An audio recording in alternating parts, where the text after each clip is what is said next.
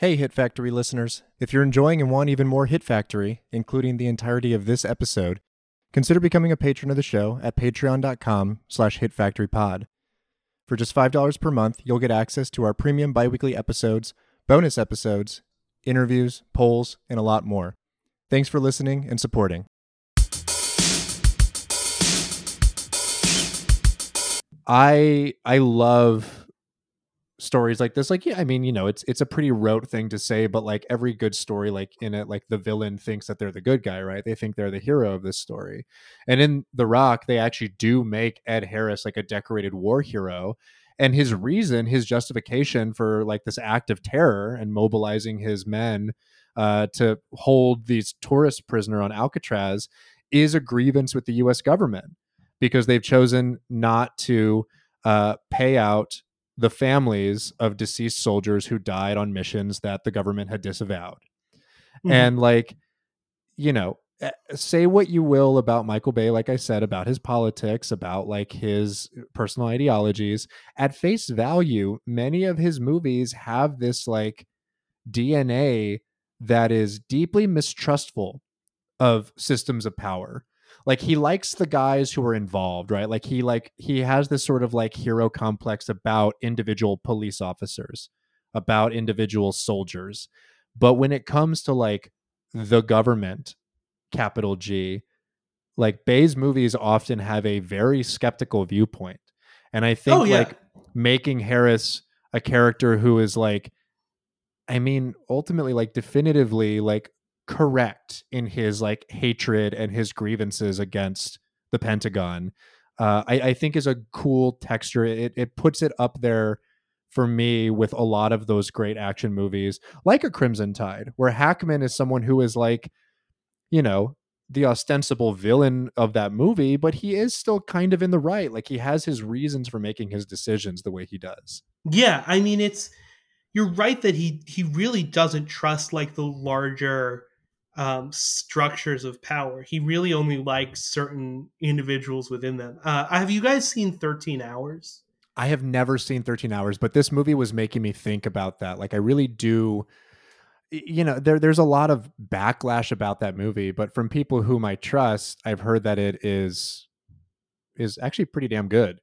Oh, it's awesome. Yeah. It's first of all, it's Dion Beebe shooting action. Mm-hmm. So it's worth watching just for that. And just for, I mean, the way it looks is insane. You have like RPG shells like bouncing off concrete streets, um, all this kind of stuff. But it's also structurally kind of basically like Night of the Living Dead or something, um, where you just have these men trapped in with like no system to fall back on, trapped in this chaos and like the chaos of war. I'm not going to make a case for it as like a staunchly anti-war film, because I do think at his core Michael Bay thinks war is like kind of cool. Mm-hmm. But it is like interesting in terms of what it reveals about what he thinks about like larger governmental systems and structures of power. I also think it's interesting to think about this movie in the context of Crimson Tide, which we can get into in terms of like aesthetics and score and all of those things. But this movie is also interested in the idea of like the protocols that come with these structures of power and the hierarchies that uphold them and like that make them function, because there are all these moments of exchange between two groups of soldiers who are ostensibly peers, right? And versed in the same language, versed in the same landscape of power, and trained in the same ideologies, but on opposing sides. And so when they clash, it very much does become about like following protocol. Well, this is also like the only Bay where like the humor is like it works like the humor of like a normal human being.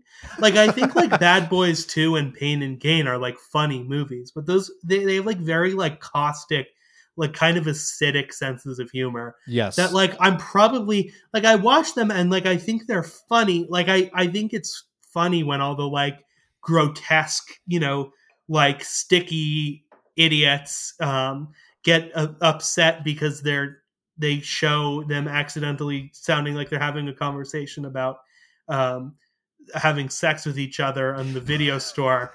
Right. Like, I think that's funny, but like, I'm also like objectively a bad person for thinking that's like kind of funny. The Rock is like, it's like, oh, this is like a normal, like well-adjusted person would find this funny. Yeah. Like it doesn't have the like ugly American quality to it that a lot of other Bay humor does.